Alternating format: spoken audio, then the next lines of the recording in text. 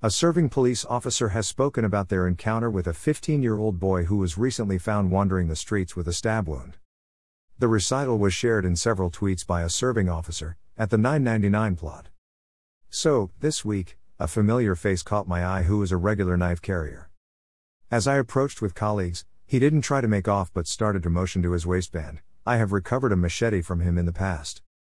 He was detained and about to be searched when he said he had cut himself motioning to his hip/lower back. A closer inspection revealed a 1-inch cut/hole in his puffer jacket. I knew what was coming next as my colleagues and I discovered a fresh stab wound, dangerously close to his kidney.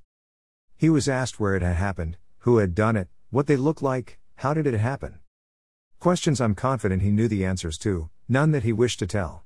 He was adamant he had only been hit once as we searched for other wounds, but I said that he would likely only focus on the first strike as he tried to stop us searching for more wounds on a busy London street. Was he just nervous of being half stripped out in public? Just one puncture wound was found, and upon the arrival of loss, he was taken to the nearest major trauma center. It was here that the reason for his nerves was revealed. Yes, this was the first time he had been stabbed and so a new experience for him. And yes, a quantity of Class A drugs were found taped to his body. 15 years old, carrying drugs and being stabbed in the middle of the afternoon during the Easter holiday break. I remember my own Easter holiday breaks, and at age 15, I was most likely studying for my GCSEs and playing football with my younger brother and our best friend who lived next door. This 15-year-old needs help. This 15-year-old needs to move.